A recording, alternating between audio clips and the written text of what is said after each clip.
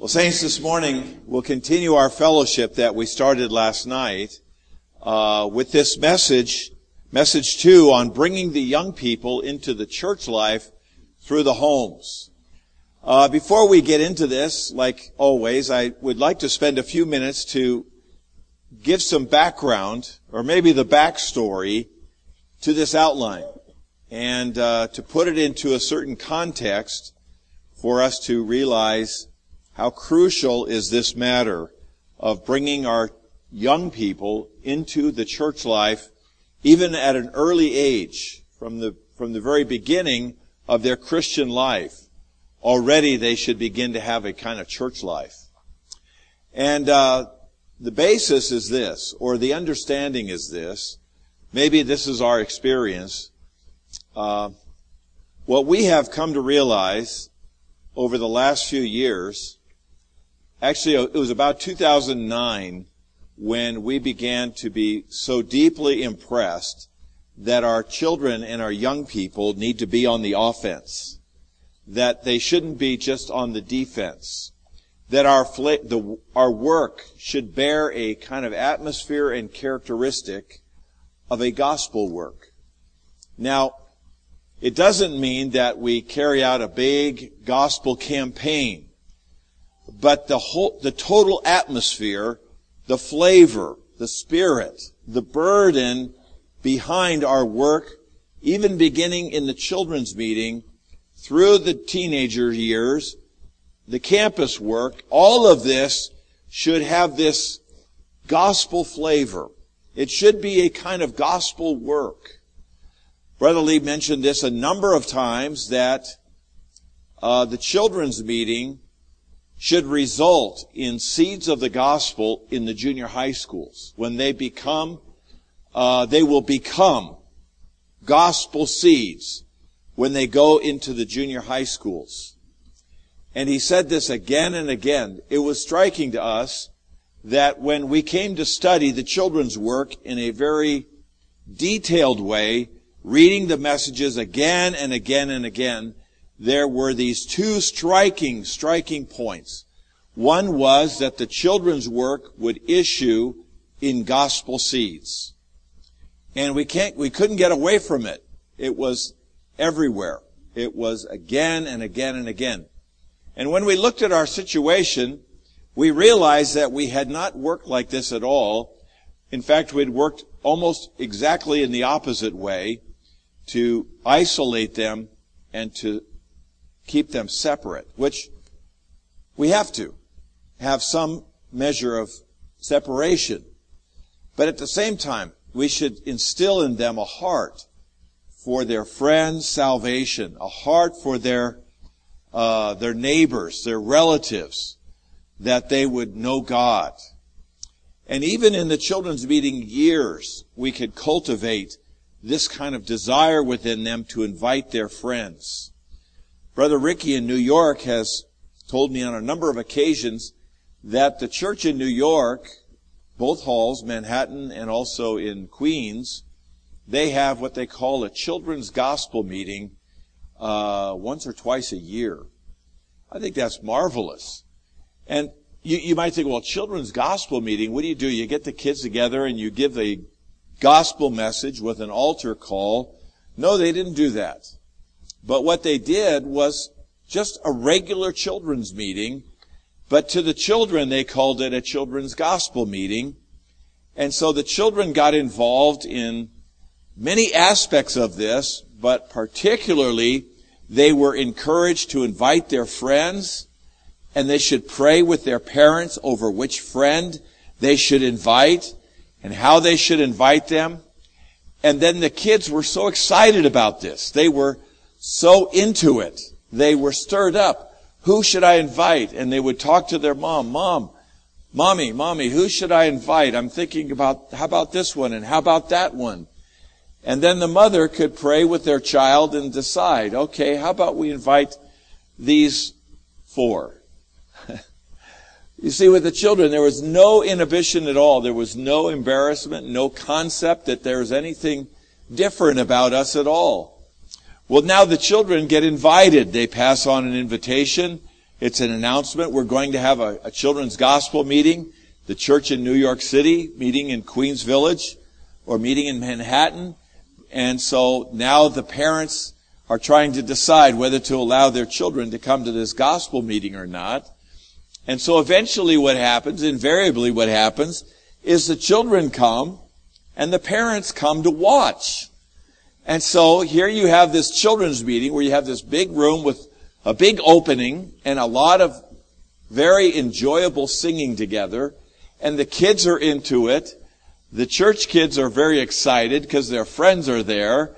And the friends are there entering into this kind of atmosphere. And they're singing and enjoying. And the parents are back there observing. And then they tell a story. They tell a Bible story, or they'll tell some lesson that they've prepared from the Bible, from something like that. And then that's it. That's the children's gospel meeting. But afterwards, then the families of the saints can meet all of these children and their families, the parents, the mothers that joined or accompanied their children to come to the meeting. Well, when they did that, they were able to contact a lot of the neighbors and the school classmates of the children and their parents. And even if you ask Brother Ricky, he could name off entire families that have come into the church life having been contacted through that children's gospel meeting over the years. And so this, not only is it good for the increase of the church, but it does something to the kids. Something gets into the kids about inviting their friends to the children's meeting. And I feel this is a delightful way to begin to cultivate this kind of gospel atmosphere in the church, and to generate this kind of spirit in the young generation. Well, you know, the idea was this, or our understanding is this, and I probably have spoken about this a number of times while I've been here. It was in, I still remember where it was and where I was sitting and how it happened, but we had been, studying all these materials to put into this book. Of course, we didn't know there was a book. It was going to be a book. We were doing a lot of research concerning the work with the children and the young people for the class that we teach in the full-time training. And so we were very desperate to find out how Brother Nee and Brother Lee were leading us in the ministry on how to raise up and take care of the next generation. We were very clear that the natural way, or the Sunday school way, the youth group way, is not the way we want to take. And so, but we didn't know how should we do this? What should we do? How should we carry out this work? We didn't know. And so we were searching and even going through the transcripts in the archives at LSM and digging up everything we could find. And we began to come across some transcripts of messages that had been translated from Chinese into English. And in these messages, they were spoken in 1967. In these messages, Brother Lee kept using this expression, seeds of the gospel, seeds of the gospel. Well, being in this work for many years and serving in this work for many years, I did not have much heart for that. I couldn't respond to that. In fact, there was a lot of resistance in my being. As I expect, there may be some resistance in your feeling as well. Even as I talk about this, my thought was, well, you don't know our kids. You don't know, maybe this will work in Taiwan, but won't work here. Have you seen our junior hires? Have you seen our high schoolers? Gospel seeds. So I would dismiss it. I didn't take it that serious. And then it came up again and again, and we read it again and again. Eventually, you know what? I have a file at home that I've called Seeds of the Gospel. And it's a compilation of all the places that I found where he spoke about this. And it's quite an assortment of ministry excerpts. And so eventually we couldn't escape. And anyway, in May of 2007, we had invited Ricky to come to Southern California to help us with a teacher's training for our Summer School of the Truth. And while he was there speaking in the first session of this teacher's training that we had, I was sitting there and he was speaking. He spoke and he used this same expression that the young people would become seeds of the gospel. And I was shocked because everything I had been reading was from Chinese. And I knew Ricky didn't read Chinese. And I knew he didn't have access to those archives or to those transcripts. And I had never seen this in the English publication. So I was very surprised. So I asked him, where did you hear this? Why did you use this expression, seeds of the gospel? I didn't tell him what I knew about that, because I'd been reading it and resisting for a long time. And then he said, oh, well, Brother Benjamin talks about this all the time. Well, Brother Benjamin from New York, Brother Benjamin Chen, was one of those gospel seeds in Taiwan in the 1950s and 60s. He was one of those teenagers that was saved. You know, he was saved. His parents were not saved. And he was saved and brought into the church life. I don't know if I remember correctly, but as a junior higher or as a high schooler. And then he was under Brother Lee's training when Brother Lee was there in Taiwan, training the saints to enter into the gospel. And he was there as a young person in the church meetings with a group of high schoolers and junior hires, listening and participating in this training. I asked Brother Benjamin, I said, okay, because now I knew, there was someone who was there, and that's what I wanted to know. Could I talk to somebody who was there in Taiwan when Brother Lee was talking about this? So I called up Brother Benjamin, or I talked to him in one of the 7 feasts that we had together. I think he'd be okay with me saying this. I know it's being videotaped and recorded. And I asked him, I said, tell me, how did Brother Lee train the young people to be seeds of the gospel? And how did he carry out this kind of training? And what did he do? Because since then, we've been really studying and struggling, maybe striving is a good word, to consider, how do you do this? How do you bring the junior hires and the high schoolers into this? How do you work this out in all the churches? Well, Brother Benjamin didn't respond to me for a long time. In fact, it was probably at one of the 7 feasts that I asked him, and there wasn't time to fellowship. And we were coming up on another feast, and he knew he was flying out. He was going to see me. So he called me about 2 days before that, and he said, I wanted to get back to you with the answer, your question about how did Brother Lee train us in Taiwan concerning this matter. And that's what he told me. He said, we were just in the training that was going on in the church at that time. Now, this training that Brother Lee had is now published, and it's in English, and there are 6 volumes of Crucial Truths in the Holy Scriptures, volume 1, 2, 3, 4, 5, 6. If you're on the DMS, you'll have this entire set, very colorful set of books. And in volume 3, there's a chapter in there called Preaching the Gospel. And he said, that's it. It's lesson 25, I think it is.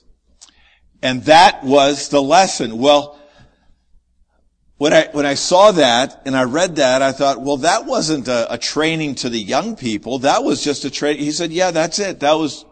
We were just in the church, and we were just there under Brother Lee's training. That was very interesting to me. I found that very interesting, that Brother Lee wanted the junior hires and the high schoolers to just do what the church does and to bring them into a gospel spirit, a gospel atmosphere, and a gospel kind of burden and work.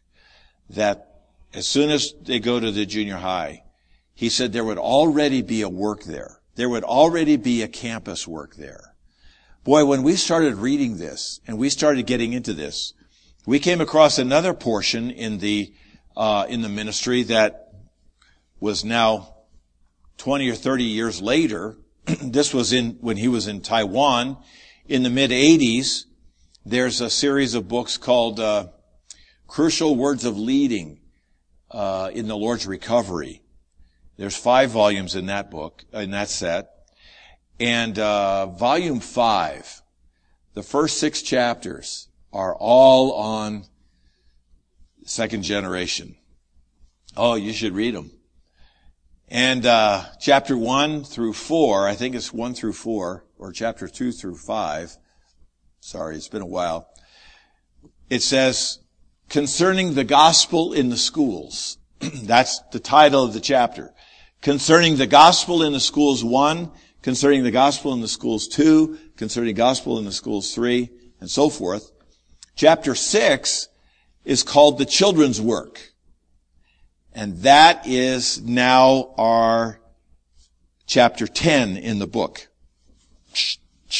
We just took that whole thing, outlined it, and put it in there as chapter 10. It's called The Importance of the Children's Work in the Church. And it was there, in that chapter 6, that he spoke so much about the seeds of the gospel, the children's work. They would become the seeds of the gospel in the schools. Well, let me go back. In those 4 or 5 chapters, in Crucial Words of Leading in the Lord's Recovery, concerning the gospel in the schools, when you see it and you look at it, you will automatically think, oh yeah, the campus work. And he talks about the campus work. But then when he describes the campus work, he's speaking about the junior high campus and the high school campus. And we've all heard how he led us to get a house across the street from a school. And we always thought, of course, university, get a house near the university. We always try to do that. When he first said it, he was talking about junior high schools and high schools. And who would have thought you could do a campus work on a junior high school? And in these chapters, he's talking about taking the scientific way, how to learn by studying, by trying a lot of different ways, and how you have to have 5 categories of saints. You've got students, teachers, students, staff, co-workers. Then you have some full-timers, made a distinction between the co-workers and the full-timers, and some part-timers. And you need these kind of burdened saints who would pick up a target school and labor on that school by opening up their home, having the students who are there on the campus, bringing their friends to your house afterwards, and you just care for them. You take care of them. Eventually, the gospel will go out from your home, and you will have a campus work related to that junior high school or that high school. We see all of this was blowing our mind because we had never worked like this. We had never even prayed about this or had ever thought that this would be the way to work. What about the localities where there's local churches, but there's no campus, quote, quote, no university or college campus? What are they supposed to do? Well, you could have a community gospel work, but what about the high schools? Anaheim is one of those kind of cities. Anaheim has no college. Anaheim doesn't have a university Chapman, a private school. It's really in Orange, which is next door to Anaheim. So they began to do a campus work on 4 different high schools. They began to experiment by preaching the gospel to the high schoolers. And I appreciate that very much, that they would labor like this. My whole point in presenting this to you is that I wish in every place where I have the opportunity to open this matter up, there would be a group of saints who would pick this up and begin to pray to bring in a gospel spirit, a gospel atmosphere into our children's work, into our junior high work, and our high school work. Long before they get to a university campus, they're already thinking about their friends. They're already praying for their friends. They're already learning how to invite their friends to the home meetings or to the church meetings, to the young people's meeting, to the children's gospel meeting, or even to the young people's gospel meetings. So, you know how last night when we talked about the children's work, the two big pillars. One is seeds of the gospel. We're molding them, preparing them to be gospel seeds. So, the children's work has these two. You could say this is the goal, and then proper humanity. Sometimes we call this the purpose. I'd have to explain to you why. Now they are in a gospel. They're preaching the gospel. Okay? They're being prepared to be, see, this is the stage of preparation. So they're getting ready for this. Then when they get saved and baptized, they immediately do this. It's just very hard for me. In a short period of time to speak to you all the realizations, all the points we got.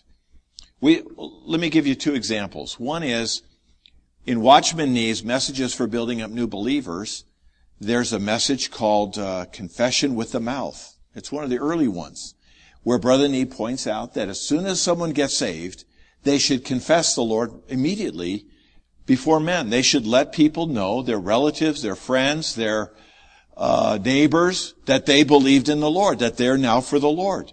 This should be their confession. The confession puts a label on them. It's a signboard. That's what I am. That's who I am. And they have to do this right away, or else they may be dumb, hidden, secret, a closet Christian for their whole life. Some of us suffered from that. We didn't confess the Lord. We weren't helped to do that. We didn't do that. And because of that, now to say something is very difficult. We were not helped. So we have to help them on the day that they're baptized. We have to charge them to go and tell their friends what happened to them. What did they do? I got baptized. I believed in the Lord. I got saved and I got baptized. Well, in the freshness of their Christian life, they will be happy to do this. They have no problem to do this. They are excited to do this. So this is the first thing we realize. The second thing we realize, now confession is to save them from temptation and to relieve them from a lot of trouble later on. Once the word is out, you won't get invited to those parties. You won't be tempted like if you were trying to be a secret closet Christian. Everyone will just assume that you're not a believer. You say, well, I'll testify by my actions, by my living. Well, they won't get that. Not until you say it. Say it, then live it. That's very powerful. The second thing was Brother Nee has a message called witnessing. And that is more on the offensive. You know, you could say that confession with the mouth is a protection to us, while witnessing, which is to say something for the Lord, is offensive. It's to testify. You know, the Lord said that you will be my witnesses. A witness doesn't give a gospel message, doesn't have to quote all the verses, does not have to be accurate or anything. He just has to speak what he saw, speak what he experienced. That's what a witness does. And when they witness, they're also martyrs. I don't know if you know this, but the Greek word for witness is the same Greek word for martyr. That means you give a testimony, and the testimony may cost you. In fact, every time you speak for the Lord, you die. Your face dies, your image, your reputation, your status. You pass through a little martyrdom every time you say something for the Lord.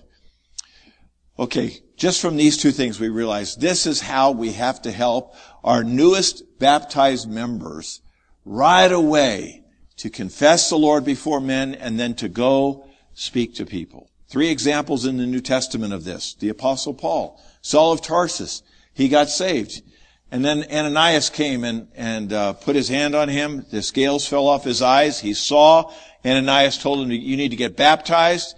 He got baptized, and when he's getting baptized, he told him, okay, you are going to bind all those people that called on the name of the Lord. I want you to call on the name of the Lord as loud as you can while you're getting baptized. So he did. Wash away your sins, calling on the name of the Lord. So that's how he got brought in. Then the next verse, he's going into the synagogue to testify that Jesus is the Christ. So what did he do? He got right out of the baptism pool. He went right to the synagogue and began to speak. This is the pattern. This is the right way. Then you have that man with 1,000 demons, Legion. The Lord crossed the Sea of Gennesaret, came to this place. There was this demon-possessed man there. The Lord cast out the demons. They went into a herd of swine. The swine went down the hill and went swimming. Then the people of the village came out. Oh, our entire flock, our herd of swine all died in the water. Please leave. Go away. So the Lord's getting ready to leave. And this demon-possessed man, who's now healed, in his right mind, clothed, sane, proper, he begs the Lord, if by any chance I could go with you. And the Lord said, no, you can't go with me, but go to your own people and tell them what wondrous things God has done for you. Go tell them, witness, go tell them what happened. Tell them what the Lord's done for you. This is what we have to help our young people to do. Go tell their friends what the Lord has done for them. And then the third example is the woman at the well in John 4, where she had been with 5 men. The man she was with, the 6th, was not her husband. And then she went into the village. As she left her water pot after she met the Lord, she went into the village and she said, come see a man who told me everything. Well, you see, what a contrast. This time, this is the man. I've been hungry for drinking from a lot of other sources, but this is the one.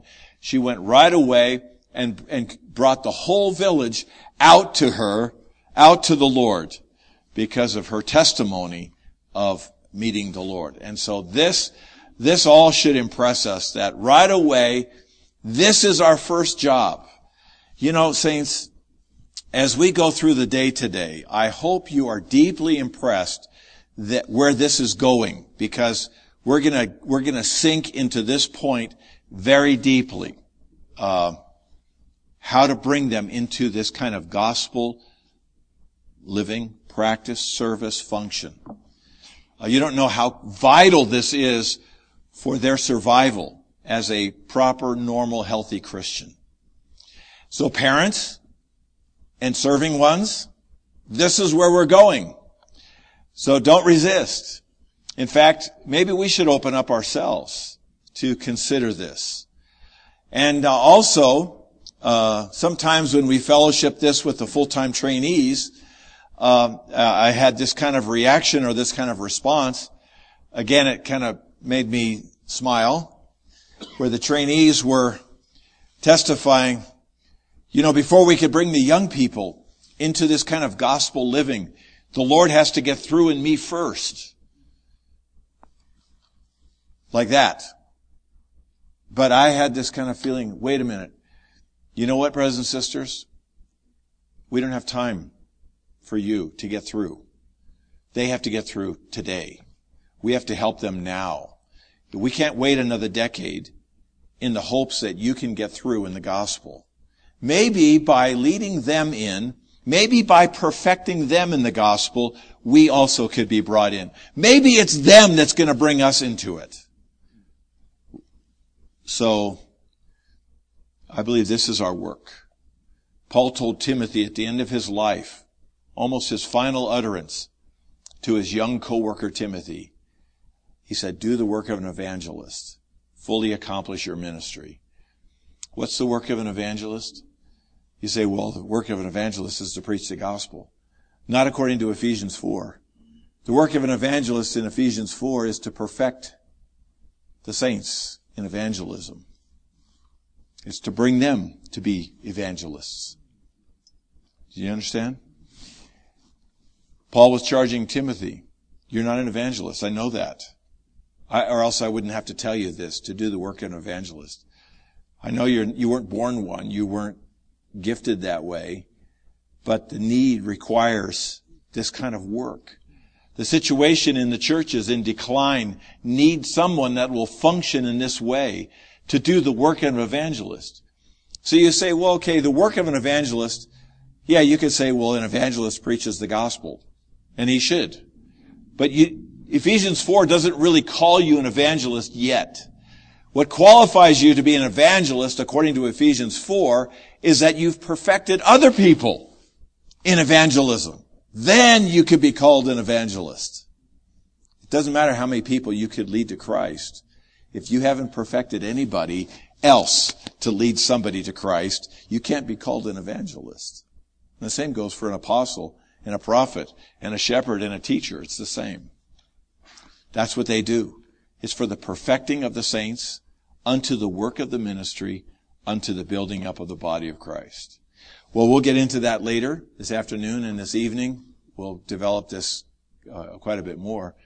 But my whole point in opening this matter up, and the time is fleeing, was because before we touch this matter of bringing them into the church life, you have to understand the context.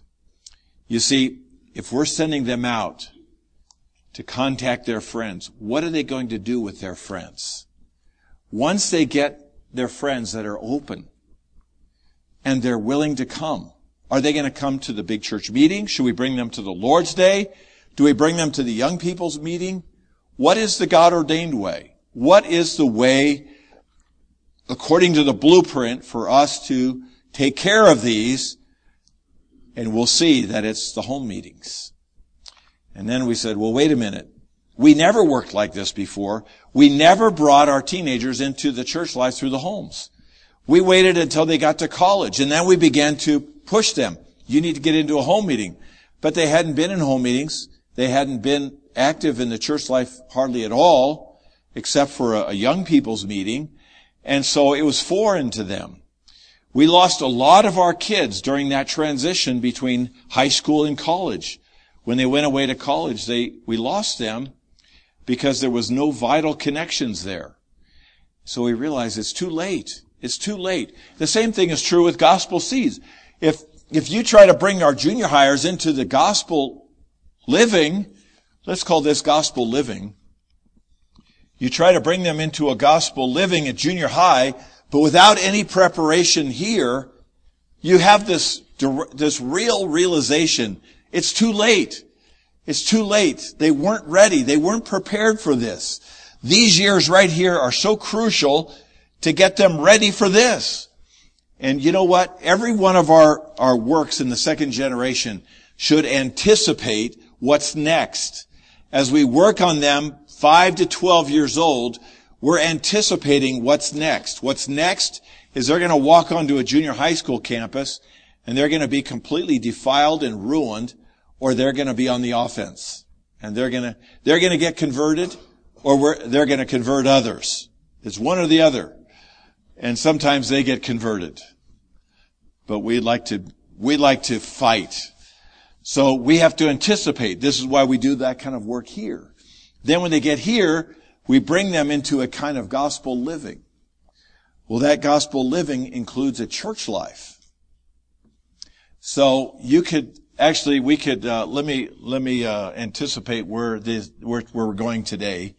We have three things. We bring them, we'll call this bringing them, or bring them into what? Number one, a gospel living. Number two, the church life. And number three, into function in the church life. Okay. Let's read through the outline.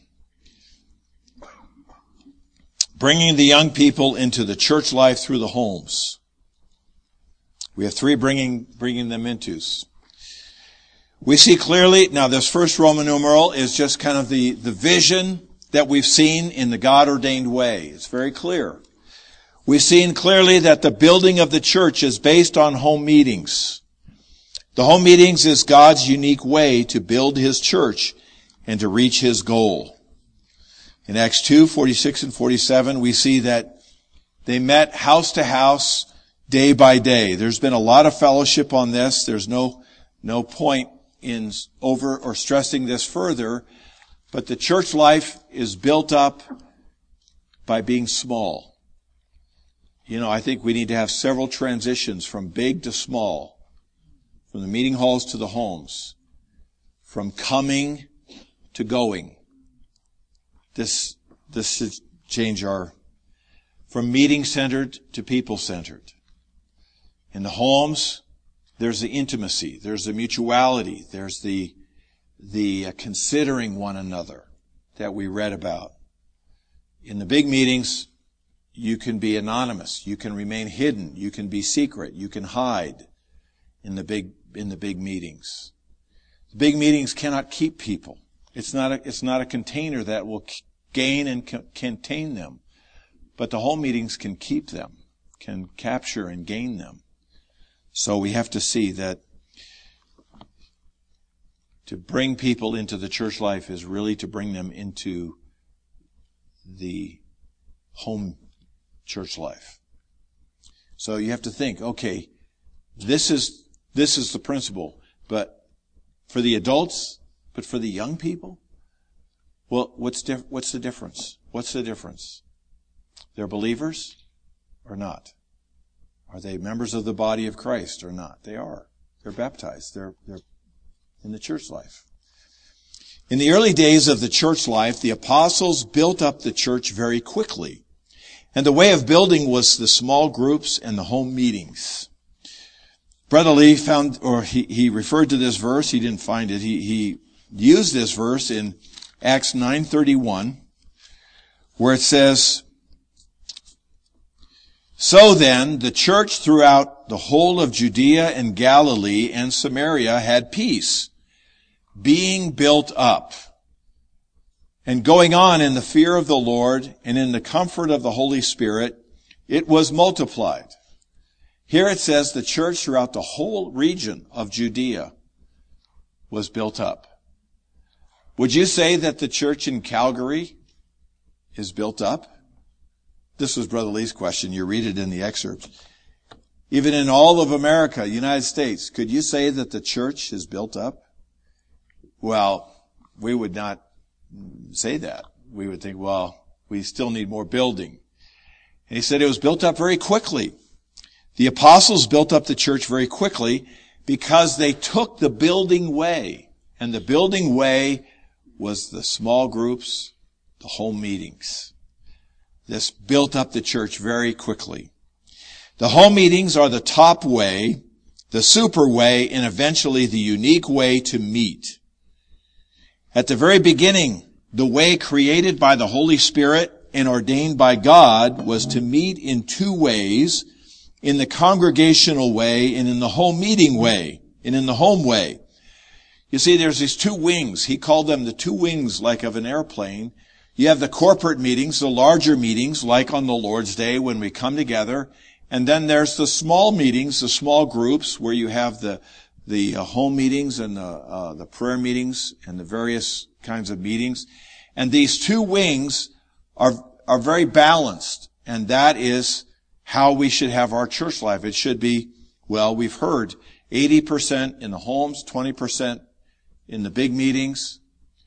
And we're very burdened about this, that the church life would become smaller, more intimate, more mutual, where there can be the mutual asking and answering of questions. They could be the real perfecting of the saints.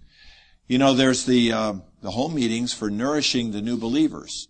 The newly saved ones, Brother Lee impressed us that we have to go to their homes to nourish them. And then we gather them together in small groups. We put some of these together and we have small group meetings. And in the small group meetings, these nourished new ones can be perfected. and that the perfecting takes place in these kind of small group meetings. I was in a small group meeting, my particular group meeting in Irvine, a week ago, Friday night, and we had the most, really amazing meeting. And the reason was this, is that there was a lot of mutual asking and answering of questions. We have a number of new ones in that meeting, and they began to ask questions. You see, if the meeting is too large, they won't ask questions. You know how it is. Even in this meeting, it's very hard. Everybody is so quiet. They're afraid to open their mouth. As soon as you open your mouth, you expose yourself. People will find out what we're really like. Oh. And so we're so afraid to open our mouth. But in a home, in a small group, you can open your mouth. You can ask questions. Well, what does the Bible mean when it says this? Why does it say this? Because the inhibition is not there in a small group. And so then there could be the mutual asking and the mutual answering. It's not like there has to be an elder or a coworker in that small group, but all the saints can practice answering. And then after you answer, you realize, you know what? That was a terrible answer. I better go back and study this again. And then somebody else answers, and they build on your answer, and it improves a little bit. Then another one answers. Pretty soon you got the answer, and it was a corporate answer. You see, this is how we are perfected. And you know what, brothers and sisters? This is how we learn how to prophesy. Then on the Lord's Day, we come together in a bigger meeting, when the whole church comes together, as it says in 1 Corinthians 14, and we all have something, and we all can speak it. This is the normal way. And so the point this morning is that this is the kind of church life we have to bring our newly baptized young people into, that kind of church life where they can be nourished in the homes, they can be perfected in the small groups. So let me go on. At the very beginning, did I read this? The way created by the Holy Spirit. You see, up until that point in Roman culture, Greek culture, Jewish culture, there was no such thing as home meetings or small group meetings. They either met in the synagogues or they met in the temple. That was just the way they met. They met in a congregational way. And so this was a new thing. It was a new creation, a new way that God, through the Holy Spirit, invented and introduced at the beginning of the church life was to meet in homes, to meet house to house. This is brand new. That's why it's called created by the Holy Spirit and ordained by God.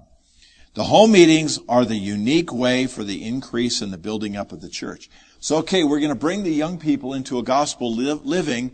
You have to bring them into the church life at the same time, or else they have nowhere to preach the gospel. They don't have a place to bring their new ones and their friends.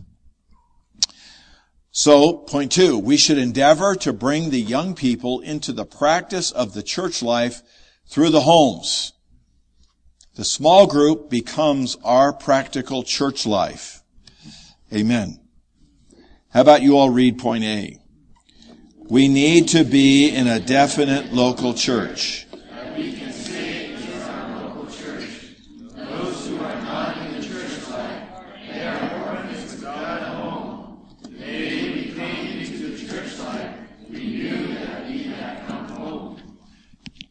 This point says we need our own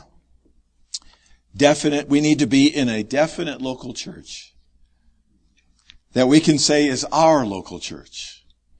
When Brother Lee was talking about this, he began to talk about the church in Anaheim and how sweet, how lovely the church in Anaheim was to him, because it's my church. It's my local church. And it's not like in an exclusive, individualistic way, but that it's home to him. Even in one place he said it's like paradise. We see all the saints should have this kind of feeling about the church life, that the church life is my home. It's my rest. God's resting place, it's my resting place too. It's my home. Without the church life, I was an orphan. When I came to the church, I had found my home. I still recall, saints, the day I loaded everything I owned into my little VW Bug and I drove to Los Angeles. I'd left home. I said goodbye to my mom, my dad, my brothers and sisters, and I drove to Los Angeles. And I was weeping nearly the whole time because I knew part of my life was over and that I was coming to a new place. And I knew that this place was going to define the rest of my life. And as I drove, I remembered this verse from the Gospels where Peter was kind of asking the Lord, this was after the rich young ruler thought he could inherit eternal life by being good. And after that, the disciples said, well, who could be saved? It's impossible. And then the Lord said, yeah, with man it's impossible. With God all things are possible. And then he said, no man that has left father and mother and sister and brother, but he shall have 100-fold. Not only in this age, but also in the age to come. And there were 6 kids in our family, so I had 5 siblings and, of course, 2 parents. And when I walked into Eldon Hall that night for the Lord's table meeting, there was about 600 saints there. And I realized I just got 100-fold. But now I had found my home. This is my family. I had 100 moms, 100 dads. I had 500 brothers and sisters. It was really a home to me. I wish all our kids would have this kind of experience. The church life would be their home, would really be their home. So we need a definite local church. To bring the meetings to the homes is the very heart of the God-ordained way. It's a great failure in the Lord's recovery if we cannot bring the meetings to the homes. The influence of the home meetings is most helpful for the families of the saints. From early days, the children will be surrounded by a spiritual atmosphere and will have constant opportunity to see the reality of eternal things. The children in the home meetings will be preserved from drifting along the current of the age. In the end, the family will become proper and normal. If you want to take the best way to preserve your children from the world is to have a home meeting in your house. Have a home meeting in your home where the saints are coming into your house. Don't pick out just the good homes. Well, this home is good. He's a good brother. That's a good place to have a home meeting. But that brother, that's not so good. They're a little worldly or they're a little this or that. No. All the home meetings, all the homes. When it says that they met from house to house, it meant they met in every house. Every house was a meeting hall. Every home was a meeting place. And you say, well, my house is such a mess. My kids are so rebellious and unruly. If they come into my house, what'll happen? What'll happen is your house will become sanctified. Your children will become not so unruly. You will be recovered. Arguing couples will no longer argue. Something marvelous begins to happen when you begin to have the church life in your home. According to today's situation. Well, I heard this. I got it wasn't really an email. A brother contacted me on Facebook from Russia, from St. Petersburg. I've been going there and fellowshipping these things now for a number of years. And they went back and they were trying to practice. And, I know as soon as I bring this up, there's going to be a lot of questions about it. But the question about premature knowledge, premature spiritual knowledge always comes up when we're talking about the children and the children's work. And one particular family was so concerned that their children would be affected by premature knowledge that they stopped the home meeting in their house because they didn't want their children to hear the saints fellowshipping all those high truths and those things. They thought it might be a damage to the children. And this is exactly the wrong thing to do, in case any of you wondered. No, the children need to be there. They need to watch this. They need to observe this. This is great. They're not being taught premature knowledge. They may be observing things and witnessing things that are very good for them. I was very disappointed to hear that. And so I urged the brother to try their best to help this couple not to be extreme like that. But to have a home meeting in your home is the best way to raise up the children. They'll be influenced greatly by that in a very positive way. But it's better not to have the kids prophesying about God becoming a man to make man God when they're only 5 or 6 or 7 years old. Yeah, try not to do that. Anyway, it's hard to touch that without getting into it. All right. Now we're going to really start to fellowship about the young people. Okay. And time is fleeting. According to today's situation, you should not consider that to recover someone, you must bring that person to the big meetings in order to be successful. But as long as he can come to the home meetings every week, that will be very good. Of course, that's not the goal, but that is very good. Bring them first into the homes. And then from the homes, you could bring them into more of the corporate kind of church life.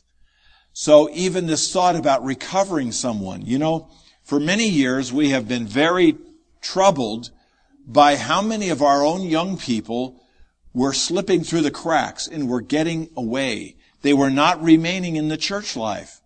And so this became a heavy burden on us about how to recover them. How do we get them back? They know us. They know our families. They know our church life. How could we recover them back? And we realized the best way to recover them back is through the home meetings, to bring them into the homes of the saints, to eat together with the saints. They may stay just for the meal and then leave. That's okay. Then the next week they could come again, and they can come and maybe they'll stay for some singing, and then they'll leave. And little by little, we could recover them. I wish that there was a list somewhere in every local church of lost sheep. The shepherd, the great shepherd, is seeking one lost sheep. Sadly, all of our churches, we may have hundreds of lost sheep. And actually, in the reading, you'll read it when Brother Lee is talking about, almost like he's talking about the purpose of the small groups is first of all to recover the ones who have not been meeting for a long time. I thought, that's amazing. How to get the increase? Go get the ones that stopped meeting. Even the children's meeting is a great way to recover people. Just go get their kids and bring their kids to children's meeting. They want their kids in the children's meeting. They may have been hurt, they may have been offended, or they may have some problem, but they want their children to be in the children's meeting. And if we could maintain that living connection, we could gain them. Okay. Point 1. The big meetings cannot keep them. You should underline that. Keep them. The big meetings cannot do it. But the meetings from house to house bring the people into the foundation of the church. Once a person joined the home meetings, he was kept. This is God's wisdom. So we realize that one of the reasons why we couldn't keep our young people is that all we had for them were big meetings. We just had even a young people's meeting was in the category of a corporate meeting, a big meeting. And big meetings don't have that particular function. They don't have that capability. It's the home meetings that could keep them. And I wish I could, maybe I should just talk to you a little bit. We got into this. We began to see this in about 2005, 2006. And what we discovered, I probably have mentioned this in the past, what we discovered was that even our serving ones, the ones who were serving the young people, did not have a church life outside of the young people's work. Their whole church life was young people's work. And they were also getting burned out. They were not able to sustain that kind of work. And so we realized they needed a home meeting. They needed a church life themselves. You can't say that to be busy from Monday through Saturday or the Lord's Day to Saturday with the young people is a church life. No, you need that meeting of mutuality. You need the mutual asking and answering of question. You need that small group meeting where you can consider one another, care for one another, meet one another's needs, pray for one another, and shepherd one another. You have to have this. And that becomes a marvelous atmosphere for bringing in friends, bringing in new ones, and for our young people to be cared for. And so I remember the day when we saw this, and it finally occurred to us that we cannot go on like this any longer. And so we stopped all of our so-called young people's home meetings, and we told the serving ones, you go get yourself into a home meeting yourself. Get attached, get joined, get blended, get supplied. And then, if you still have a burden for the young people, you can begin then to invite the young people into your homes, into your home meetings. But you go first. And so we did this. I hope everyone here is in a home meeting, a small group meeting. And they're not that big. I hope that they're not too big, because once they become too big, you lose the intimacy and you lose the care, the mutuality. You have to have that. And the young people have to have that. So then we began to practice that. The parents were shocked. What are we going to do? What are we going to do with our kids on Friday night? There's no more young people, small groups. What are we going to do? Well, I'm not suggesting that you do what we did. It was just how we felt to do it. Eventually, what we did is we began to practice this twice a year. The serving ones in my place, they go through the whole list, the census. There's over 100 names, 110 names on our list now of junior high and high schoolers. Can you imagine? 110 kids? And the questions they're asking is, what home meeting are they in? Are they in a home meeting? Are they in a home meeting? Oh, they're in this one. And they'll sit around and they'll go through the list one by one to find out what home meeting they're in, who's caring for them, who's shepherding them. Because you know what? Once they get into the home meeting, then the brothers and sisters can adopt them. You know, too many times we had this situation where we were crying out, where are we going to get serving ones? We need more serving ones. We need more serving ones. Isn't this a testimony? Where are you? A normal plea? Please. And then on the Lord's Day, we make the announcement, you know, the young people's work needs more serving ones. And we try to round up the parents. Parents get involved. Parents be burdened. If you have a burden to serve the young people, meet after the meeting over by the piano, and we'll sign you up. And so the brother, anticipating a flock of very burdened saints, would rush to the piano after the meeting, and he's standing there, and he's looking around, and nobody came to the piano. And what they were doing is they were looking at you, and they're thinking, there's no way I'm going to be able to do what you do. As teenagers, are you kidding? I don't even understand them, much less have a burden for them. No, thank you. So we examined this again and again. How do you meet this need? 100 young people. Okay, let's think about it scientifically, okay? Let's just be real practical. If you're a full-timer, how many young people can you care for in a week adequately? Can you really shepherd in a week? Oh man, if you're Superman, maybe 10, huh? Okay, so now we got 90 left. And now we got some part-timers, not part-timers, I mean just regular serving ones. They got wives and they've got children, they got a job and they work, And how many can they care for in a week? 1 or 2? Probably if they're Superman, maybe 2. Okay, so we need 45 of those. We need 1 full-timer and we need 45. And see, you're laughing. You already know there's not in this universe will you find a local church with 45 serving ones for 100 young people. So how do you meet this need? The serving ones can have meetings, they can plan conferences, they can arrange sign up the kids and do this and do that. But who's going to care for them? How are they going to be cared for? There's no other way unless the whole church does this. And the only way the whole church can do it is if they get into your home meetings. And, I don't know how many home meetings you have. We have about 40, I think 45. So easy. 1 or 2 gets into every home meeting, and there they are. And now it's not excessively burdensome to anybody. They they just there, and you bring them in. You make them part of the group. You make them part of the email chain that goes out. Who's bringing, this week we're having, tortillas, and who's bringing the tortillas and the meat and the guacamole and whatever. And then pretty soon they're in it. They're coming, they're bringing, they're serving, they're part of it. They feel like they're part of it. And you know what's better than that? Like Hebrews 11:24 says, and let us consider one another so as to love one another and to incite one another to love and good works. You see, this is the problem, is that no one considers them. They're not on anyone's radar.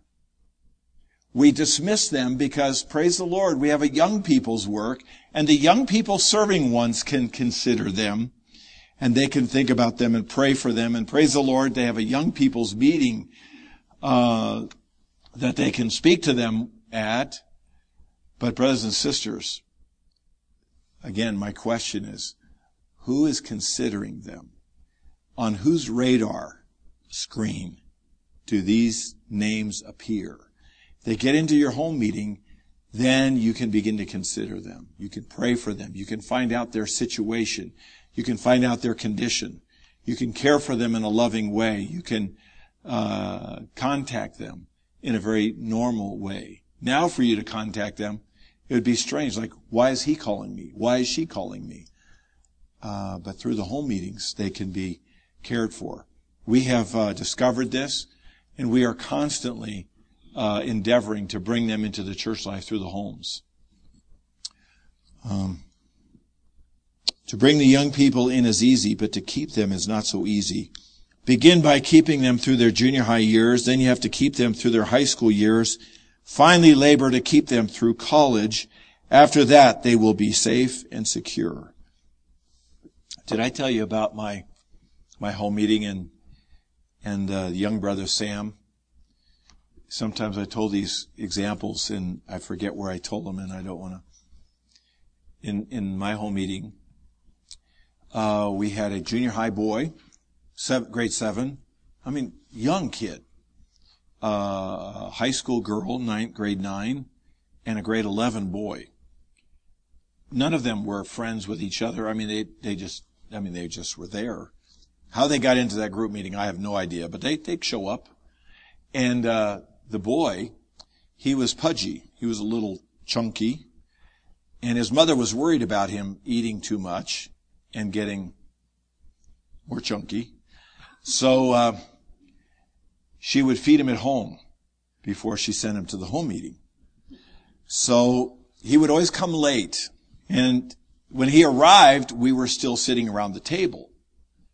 So he'd come to the door. I need to be careful because he might watch this someday. He said, Sam, have you eaten yet? He goes, yeah, I ate. He said, well, come to the table. We're just sitting at the table. And he said, so okay. So he starts looking, at the food. And boy, that looks good. So pretty soon the food's on his plate. Not only did he eat at home, but he also ate with us. Now he's getting a double dose, okay? And he's not eating a little, he's eating a lot. So now we're about ready to move from the table into the living room to sing a little bit and read something. And there's Sam. He's laying on the floor and he's holding his stomach and he's moaning like, oh, like I ate too much. This is a home meeting, okay? That's Sam. So we just kind of left him there and we went to the other room and he followed us in, but he was not feeling well because he'd eaten so much. Then we sang, okay, so that week passes, then the next week, he comes in late again and he eats with us again. And now it's time. And I had been traveling a lot and I was really tired. Sometimes when I get back from a trip and then I go to a home meeting, I just want to sit and sing or something. And so in this family's house, there was, they had a couch here and a couch there. And then they had a big soft chair right here. So while I'm sitting at the table, eating, I'm looking at that soft chair and I'm thinking, I own that chair. That chair is all mine. So there I come. I'm making my way to the chair, and I'm standing in front of it, about ready to sit down, and I catch out of the corner of my eye the flash of a little chunky guy flying through the air. And he lands in the chair with his legs over the arm this way and his head on the arm this way. And just as I'm about to sit, and I look back, and there's Sam. And he says, "Oh, were you going to sit here?" So I said, "Oh, Sam, it's okay. You can sit there." So I sat somewhere else. Okay. Well, you know what? After, again, I go out on a trip, and I'll come, sometimes I'll miss, right now I'm going to miss my home meeting, 6 weeks. It'll be before I go back. I got a lot of things going on. Anyway, I think I was gone for 3 weeks, and I came back, and then, this time the home meeting was at my house, and we're having dinner, and then the door opens up, and in comes Sam. He walks in, and he stands in the middle of the living room, and we're trying to bid him to come to the table, but before he does anything else, he just says, "I missed you, Brother Tom." Just that. Oh, I thought, yeah, I missed you too, Sam.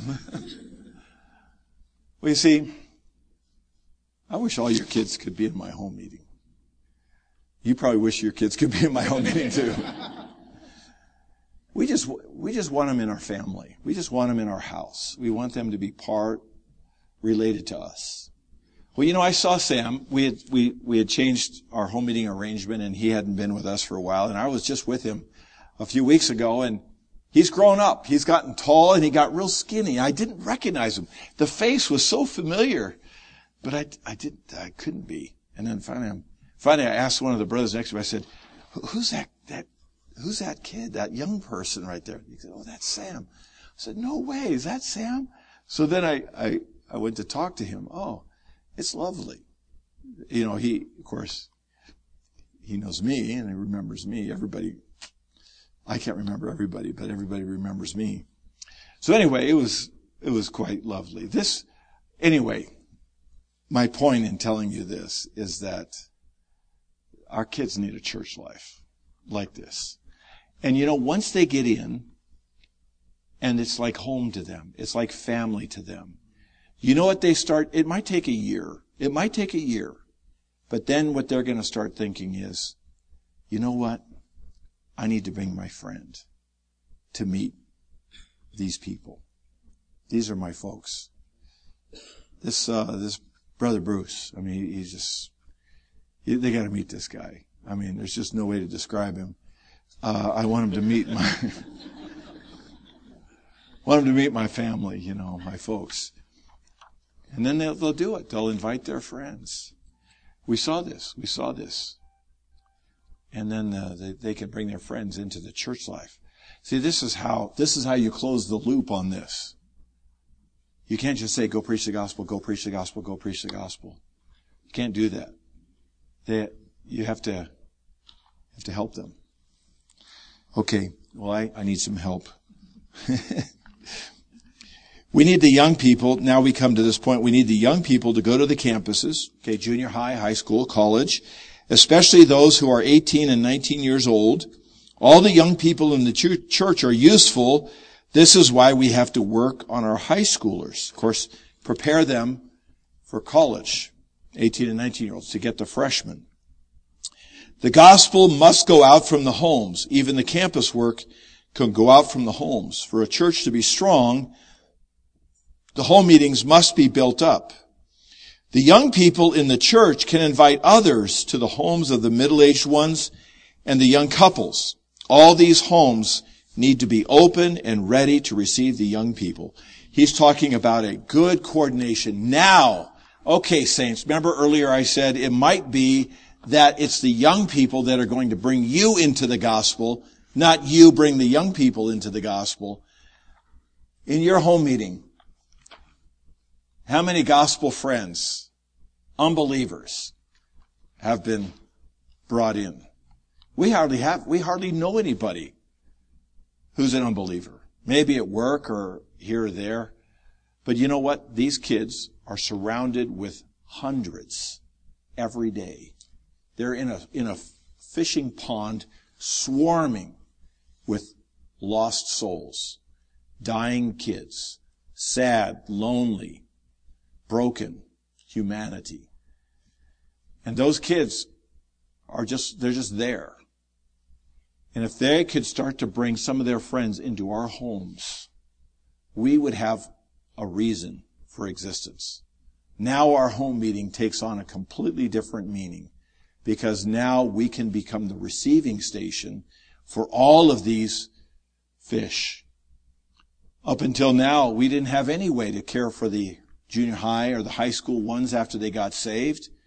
We didn't know how to do that, but our homes can do that. That is the function of our homes. And it might be that the gospel will then come into our homes because our teenagers are bringing their friends into our homes. Saints, this is the new normal. This is the new understanding of the way to carry out the young people's work. So bring them into their own church life through the homes. Okay. E, actually, the church life will be carried out practically in the group meeting. The most important thing today is to have our own group meeting, which can be considered our own assembly. They need their own group meeting. It's so lovely when the kids begin to talk to one another and they say, whose home meeting are you in? We begin to hear this. Our junior high boys, the high school sisters, what home meeting are you in? You know, they want to know, are you in a home meeting? Which one are you in? And it's great. It's now becoming normal for them to be in a home meeting. And even to the point where they know they're going to be in different ones. I'm going to be in this one, you're going to be in that one, and so forth. But it's their meeting. It's their group. It's their church life. This is precious. We need to lead the young people to come together to break bread and teach them to understand what the breaking of bread is and what its significance is. This is part of their church life. This was also something he proposed, that if the young people couldn't come on the Lord's Day to the table meeting, you have to read the excerpt. He's proposing that we set up a small group table meeting near their school according to their schedule.